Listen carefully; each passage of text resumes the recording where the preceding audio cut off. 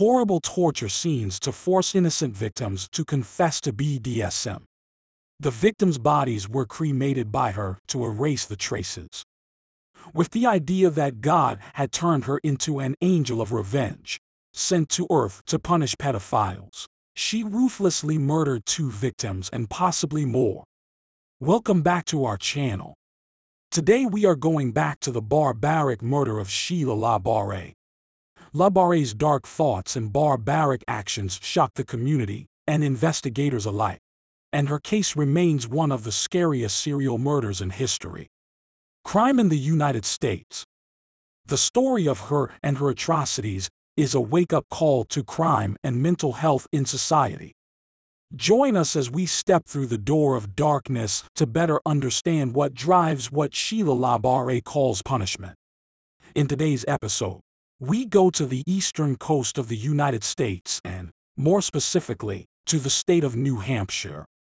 The area is well known for the vast amounts of wilderness that it contains, as well as the number and variety of its native fauna. The majority of New Hampshire's municipalities are located in rural areas and are very tiny. As a result, there is not much activity in this state. Because of the significant impact that European design had on these cities, many of them are frequently referred to as picturesque, and the Swedes deserve special credit for this. Sheila LaBarre, a middle-aged woman who lives on a horse ranch near Epping, may be found in the state of New Hampshire, which is also where we locate her residence. Sheila Bailey started her life in the city of Fort Payne, Alabama, where she was born on July 4, 1958. She was the youngest of 6 children, which included 3 sons and 3 daughters. Her siblings were all girls. Because of this, Sheila was always eager to please her parents and often acted out in order to get their attention, which meant that she always tried to distinguish herself from the rest of her siblings. Sheila was blessed to have both of her parents, yet despite this blessing, she still faced many challenges. And if we're being completely candid, it's possible that she might have been better off with just the one. Sheila, her brothers, and even her mother were subjected to many instances of verbal and physical abuse at the hands of her alcoholic father, Manuel, who suffered with spells of drunkenness. Things had gotten to such a horrible state that one evening the family was thrown out of the house by the father while he was throwing things from around the house at them. This included entire cans of antifreeze, and Sheila, who was only 6 years old at the time, would get hit in the face with one of these cans, leaving her with a permanent scar as a result of the incident. After running into a neighboring cornfield for cover, the family waited for Manuel to leave before making the treacherous journey back to their home in the middle of the night. Once Manuel had left, the family walked the 5 miles to join the rest of their family. Sheila and one of her other sisters have stated that they were subjected to repeated physical assaults by their father beginning at a very early age, which, unfortunately, was not the end of the abusive behavior. Due to the fact that Sheila's birthday falls on Independence Day and the fact that she has a very fiery personality, she was appropriately given the moniker the Firecracker. Nevertheless, despite all of this adversity, Sheila would finally graduate from Fort Payne High School at the age of 18. Thanks to her birthday falling on Independence Day and her extremely fiery personality, Sheila was appropriately given this nickname. Sheila was a very eager person to please and a very ambitious young lady. Despite the fact that she was unpredictable when she was young, she was really eager to please. She dreamed of having a career either as a country singer or a model. She put a lot of effort into becoming noticed, and as a result, she made a lot of money.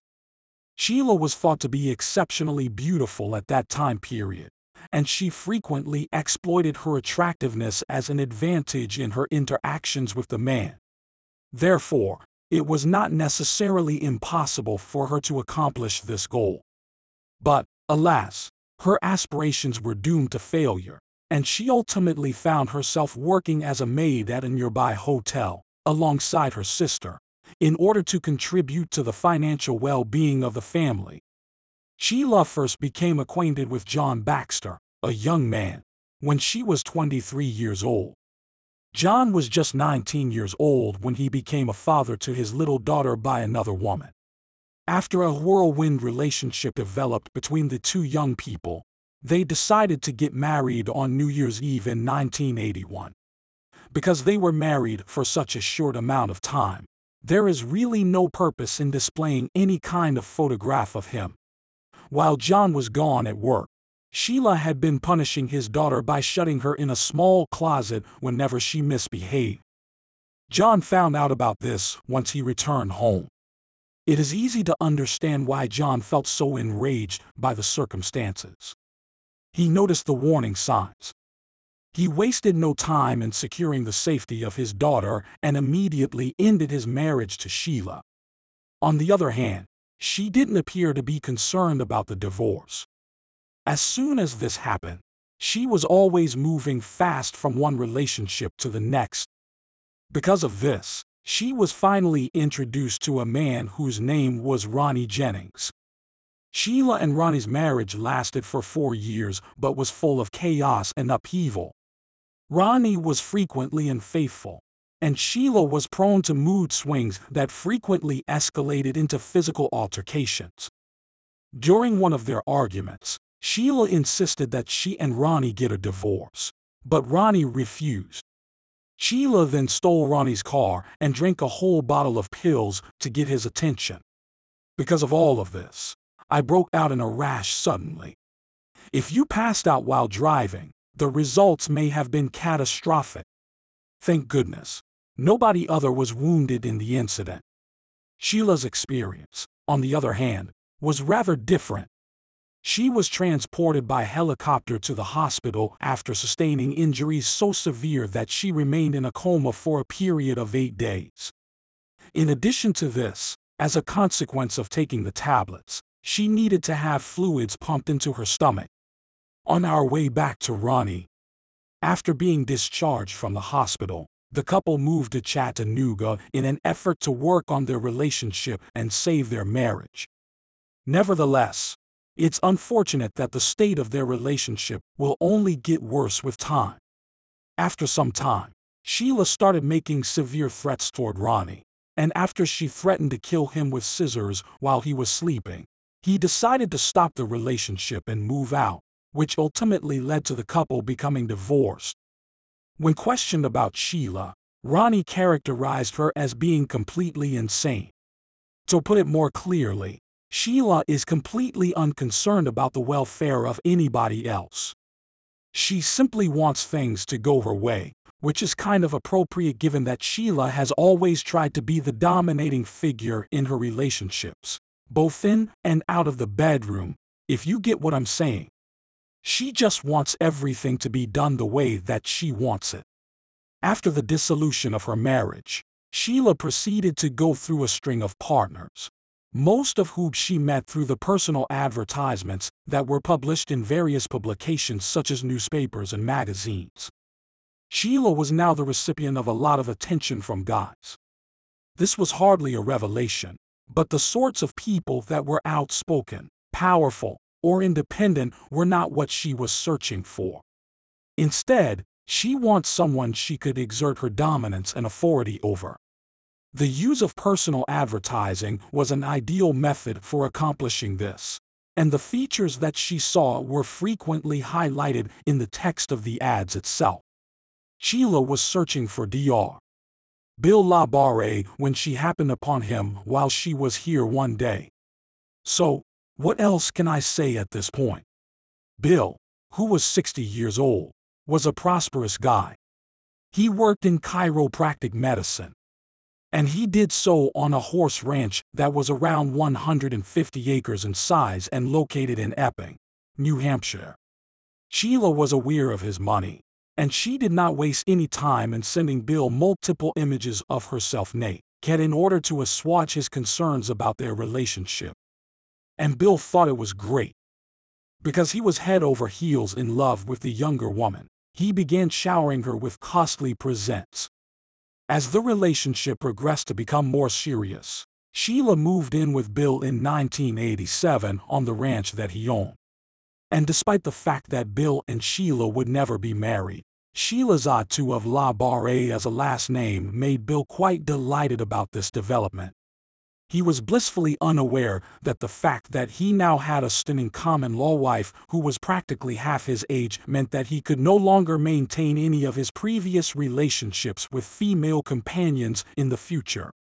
You have to understand that Sheila had a strong desire to take the lead role in their relationship, which is why she was the one responsible for Bill's previous relationships ending. To argue against this, however, she believed that she was still authorized to pursue her own amusement. Sheila had many affairs while she was living with Bill, according to reports from other sources. Her purported dominance in their lives continued to be obvious, and the pun was not meant. She became a manager at his firm and assumed charge of his funds as he got older, thereby inserting herself not only into his personal life, but also into his professional and financial lives as well. When I say that her connections with people outside the home were a disaster, that's putting it mildly. Her interactions with people outside the home were fraught with conflict. One of these relationships was with a Jamaican laborer called Heinous, whom Sheila had recruited to assist her with the farm's operations.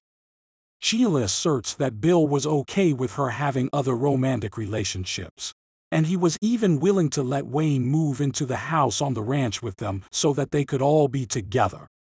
However, it appears that these terms and conditions were not fully understood since Sheila eventually filed a complaint of assault against Wayne after he discovered her in bed with another guy. The accusations were finally dismissed, and to add fuel to the fire, Sheila and Wayne were shortly after engaged to be married. However, Sheila chose not to adopt Wayne's surname and instead retained her own, Bill's. This created an even bigger mess. Sheila finally filed for divorce from Wayne, who had been the subject of many assault charges and a restraining order. After the divorce was finalized, Sheila did not waste any time in moving on to her next lover, James Brackett. When compared to Wayne, James showed a markedly greater degree of submission. However, we will gloss over the specifics here. After Sheila was accused with attacking him, trying to drive him over with her pickup vehicle, clawing and gouging his face, and even shooting a pistol at him, which mercifully missed him, their relationship soon went downhill and ended. Right, I'm going to give everyone a small pause here to breathe and process these relationships, as it paints a very clear picture of Sheila's manner. Right, I'm going to give everyone a brief moment here to digest these relationships. She was a tumultuous, aggressive, and explosive individual. All of these occurrences bring us up to the year 2000, and it was in December of that very same year that Bill LaBarre passed away naturally. This is a really unfortunate turn of events. He lived to the ripe old age of 74, much to the chagrin of Bill's offspring, and was the one who inherited his money, including his horse ranch, chiropractic practice, and rental home, despite the fact that he had never truly married Sheila. Which leads one to ask, had she always intended for this to be the outcome? As a result, friction arose within the family. Sheila was accused of trying to kill Bill with poison by her children. Bill, however, suffered from severe heart illness, and, in the end, he passed away from heart failure. Therefore, it is quite difficult to compute. Sheila now had complete authority over the ranch, where she was free to cause as much havoc as she pleased, thanks to the fact that Bill was no longer a factor in her life. No more negotiations, no more deals, no more concessions. It was now entirely dependent on her terms. And regrettably, for some of Sheila's lovers, their visit to the ranch would turn out to be the last time they saw each other. This is the year 2003 at this point. Sheila had not moved off of the ranch in the 3 arduous years that had gone since Bill's passing, and she was still there by herself. This was in spite of the fact that several neighbors observed a large number of young men frequenting the residence, many of whom frequently remained for many days at a time. Sheila looked forward to their presence, and she would do anything she could to ensure that they would remain. This evening was marred by the unfortunate fact that she seduced the delivery men. It's hard to see her as particularly skilled. As soon as this happened, a number of delivery firms refused to bring their packages to the property. Instead, she would phone up maintenance businesses and come up with whatever excuse she could think of to have a handyman come out to the ranch. Let's take it a step farther, shall we? Sheila eventually extended an invitation to young guys who were living on the streets to stay at her house, where they would have access to drugs and sex whenever they pleased. And Michael Deluge, who was 37 years old at the time, was one of these susceptible young guys. The story of Michael is a tragic one. He was an introvert who had very little to no employment experience, frequently went through periods of being homeless, and struggled with an addiction to drugs.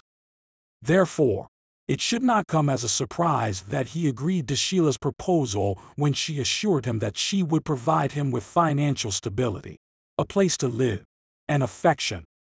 After some time, Michael went on to the ranch, where he and Sheila gradually settled into a rowdy ranch lifestyle that included of BDSM, love, and sex. It was obvious that Sheila adored this lifestyle. For a number of years now, the majority of us have been familiar with the novel 50 Shades of Grey. However, for those of you who aren't aware, BDSM also involves bondage and the wearing of fetish gear. In bondage, one person or a group of individuals may frequently take on a subservient position while being dominated by another. Sheila was the blue-sobbing, chain-dangling, whip-cracking dominatrix just the way she loved it. But Michael was the ideal fit for the figure of the submissive figure. Michael was Michael. Sheila was Sheila. Sheila frequently went well beyond the boundaries of her employment, and she frequently engaged in behaviors that, in any other context, would be categorized as abuse and maltreatment. For example, she frequently bound Michael and beat him. She would also take advantage of Michael for whatever financial gain he could have. Michael made a few attempts to escape, eventually going back to a homeless shelter that he had frequented in the past. She had complete control of his income and claimed that he wasn't responsible enough to spend wisely. He made the journey more than once, reasoning that he needed to get away from someone who was psychotic and dominating, and he walked the 20 miles from the ranch to the shelter. Sheila was aware of his whereabouts and the location from which he would return each time he left the house. This pattern eventually turned into a habit. Before a particularly chilly evening in the autumn of 2005, Michael had never been seen at the shelter again. In addition to this, he ceased communicating with his family by contacting them, and he was never seen at the ranch again. Michael's family would get letters from him now and again, but the topics he wrote about were always quite disturbing. At the end of the most recent letter, Michael wrote that he had finally found happiness, that he would never return, and that they were under no circumstances to contact the authorities or return to the ranch. It was almost as if he had someone else write these letters on his behalf. No one seemed really concerned about Michael's absence, which is unfortunate given that he was an introvert who sometimes lived on the streets and struggled with substance abuse. At least not in the immediate future. Sheila continued to use her manipulative skills to get men into her house and ultimately into her bed. In addition to this, she was a phone sex operator so that she could pay the bills. And in February of the year 2006, this is how she met her next boy toy, Kenneth County, who was 4 years old at the time. Kenneth was said to be an extremely affable and likable man who was often seen with a smile on his face. In addition, he had been a member of the military in the past, but he has since been dismissed. The veteran soldier had a strong bond with his family. In point of fact, his entire existence centered on them. And the reason for this was most likely due to the fact that Kenneth depended on them. You have to understand that Kenneth was a man who possessed a low IQ, and sadly, he was determined to have the mental ability of a 12-year-old. In a nutshell, he spent the majority of his adult life woefully unprepared socially. Unfortunately, because of this, Sheila was able to easily take advantage of him. Sheila used her charming personality to win Kenneth over and get what she wanted. She prevailed in her efforts to persuade him to meet in a nearby hotel, where she proceeded to placate Kenneth with lovely talk and phrases that were seductive. It should come as no surprise that they ended up having sexual relations in her car when they were parked in the lot. That was one of those things that I just never got. You agreed to meet at a hotel, but you drive there yourself. Sheila was successful in persuading Kenneth to relocate to the ranch with her, and she assured him that their new existence would be filled with unlimited opportunities for enjoyment. However, this was not the life that Kenneth was destined to live, and instead, Sheila immediately resumed her violent and BDSM dreams with Kenneth at her disposal.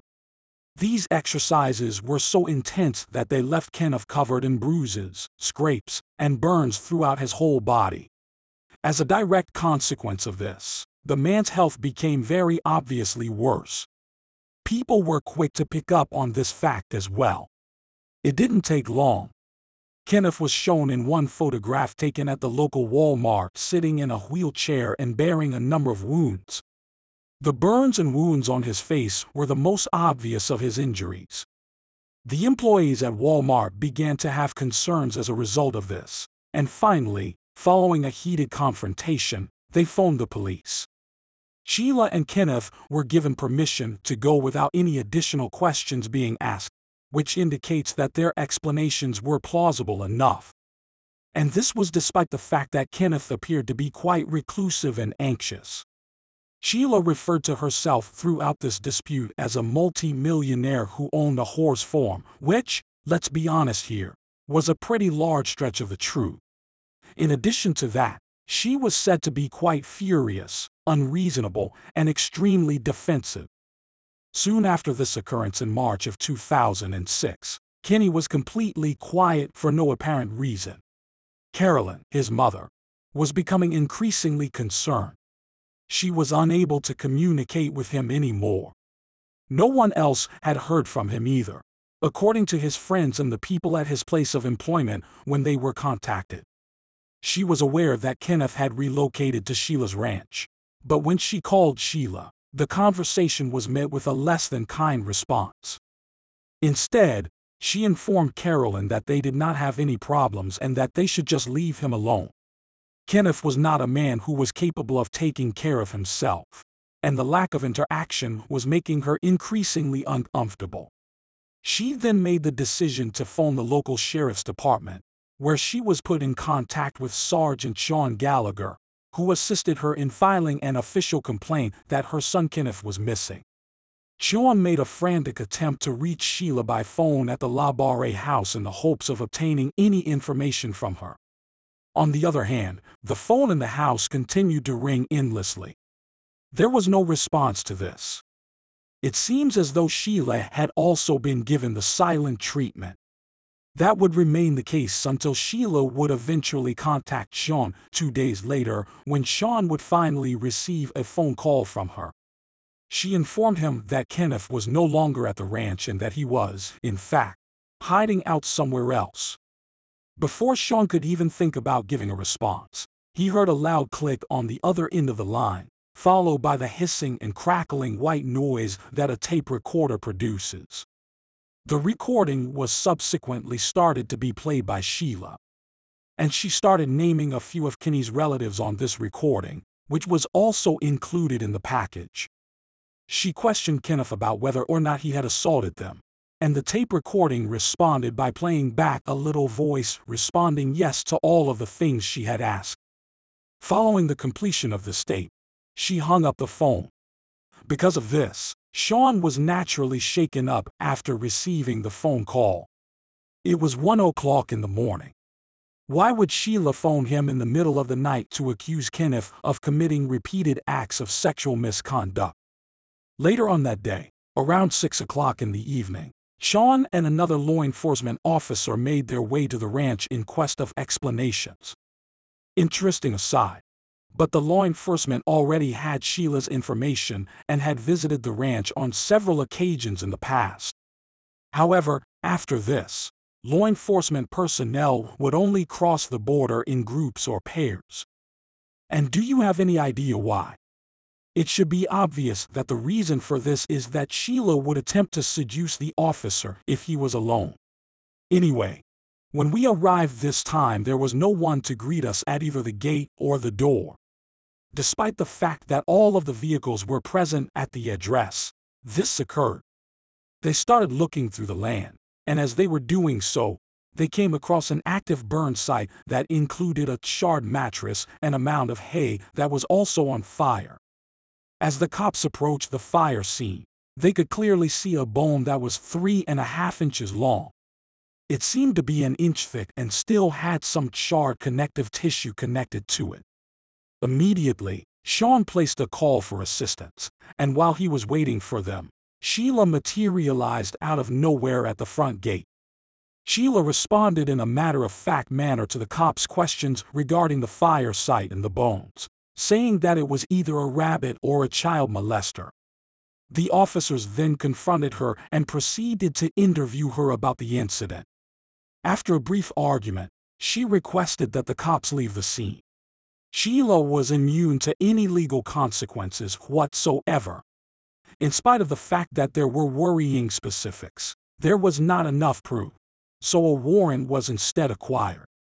Immediately the next day, after the warrant was eventually granted, the police began doing a physical investigation of the property, and what they discovered was exactly what they had dreaded the most. There was blood on the cupboards in the kitchen, all over the walls in the living room, and on many boxes in the bedroom. It was discovered that the washing machine was stuffed with clothes that smelled terrible and had visible signs of decomposition. Additionally, 2 empty canisters that also smelled like gasoline were found. Unfortunately, these were the 2 containers that Kenneth was holding in the image that was taken at Walmart. Additionally, traces of blood were discovered in the bathtub located upstairs, in addition to the sofa, the wall of the kitchen, and several other things located around the property. Sheila had done a very bad job in terms of cleaning up, and despite the fact that an arrest warrant had been issued for her, she could not be located anywhere. Sheila had really gotten away from them and was hitchhiking her way to Boston out of fear of what they could discover. And would you believe that she had actually had sexual relations with the man who had picked her up at random?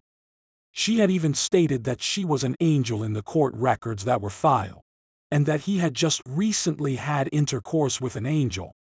However, her dependence on the man would ultimately prove her undoing, because as soon as the man received a notice that Sheila was wanted for arrest, he quickly phoned the police and notified them of her presence.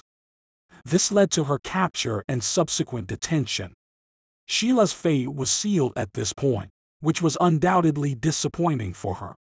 After a formal investigation, she was taken into custody for the murder of Kenneth County.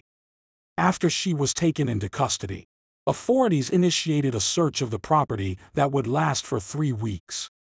The results of the search left the authorities feeling sick to their stomachs. They discovered burn heaps that dated back to as early as 2004, which proved that Sheila had engaged in this behavior on more than one occasion. Through the course of their research, they would unequivocally determine that Michael Deluge was another victim. When they investigated the septic tank that was located on the property, they discovered the cause of his death.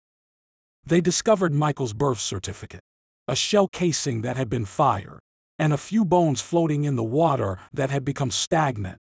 After comparing the bones' DNA to that of Michael's mother, the results of the test came back positive. In addition, 3 human toes and a large number of personal things that could not be connected to any known victim or person were found on the grounds of the ranch. Homemade videotapes were one of the pieces of evidence that were found at the site, and they were among the most unsettling. Sheila then proceeded to record Michael Dellige's and Kenneth County's confessions at this location. They falsely confessed that they were responsible for a variety of offenses while being interrogated by her and subjected to her torture. Now, we can't seriously believe that Sheila would go down without a fight, can we? In 2008, when she was put on trial for her crime, she argued that she was insane and so should not be held responsible. Sheila said that when she was in a coma in the 1980s, she had a spiritual experience in which she encountered God. It would appear that he had instructed her to protect the children of this world and to prevent the same things from occurring to them as had occurred to her when she was younger.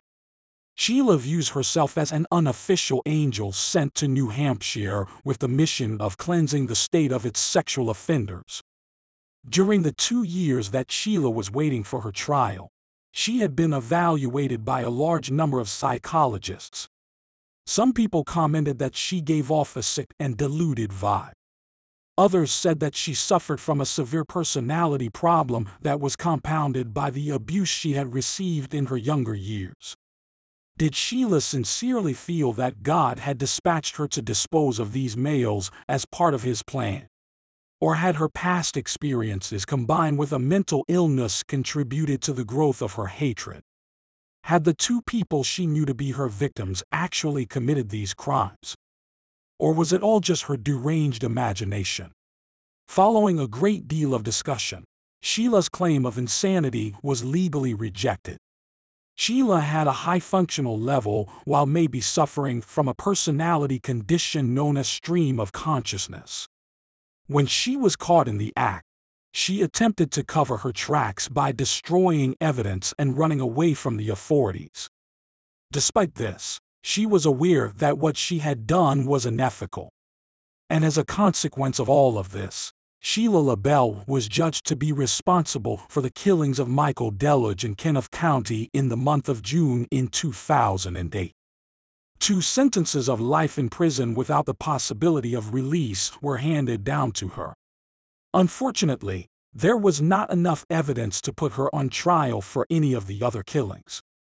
However, to this day, there have been numerous inexplicable things and even human remains recovered at the ranch. This is true even though it has been many years. The investigators would later discover 3 human toes that had been cut on the site, but it was determined that these did not belong to Michael or Kenny. Is it possible that there is a 3rd victim? Sheila LaBarre would thus be classified as a serial killer if this were true. And taking into account the data, this is an incredibly plausible conclusion. When you think about what Sheila did, it's really rather tragic. She indulged her twisted desires by preying on those who were helpless and defenseless. And perhaps in her own distorted perception of the world, she saw it as her vengeance. But as for myself, I don't buy it at all. Given that she has experienced a number of head traumas throughout the course of her life, some of which date back to when she was a child, there is space for discussion over the nature of her mental state. Because this is a subfield of psychology that we have not yet mastered in its entirety, we cannot state anything with absolute certainty. Sheila is responsible for the deaths of 2 men who were not guilty in any way. This much is certain. Both of these men were weak people, and when they were in need, Sheila took advantage of the chance to make them her pets and take advantage of their vulnerability. Sheila's feelings toward Kenneth County and Michael Dellige were never particularly strong. She is a hypersexual gold digger who is completely self-centered, and she is a superb manipulator. She deserves the hand that she has been dealt. The only form of confinement that she will ever get to experience again is that of being put in jail herself. Our investigation into the BDSM horse ranch serial murderer has now come to a close. The final decision on the name has not yet been made. I am deeply grateful for your presence here today. Your attention to this episode means everything to us. If this case has left you with a newfound understanding or appreciation, we kindly request that you hit the thumbs up button and subscribe to our channel. We are always eager to hear your thoughts and insights, so please take a moment to share your opinions in the comments section below. Rest assured, we shall return with another gripping tale very soon. But until then, let us all remember to keep a watchful eye on our fellow human beings, for we are all in this together. Farewell, and may our paths cross again soon.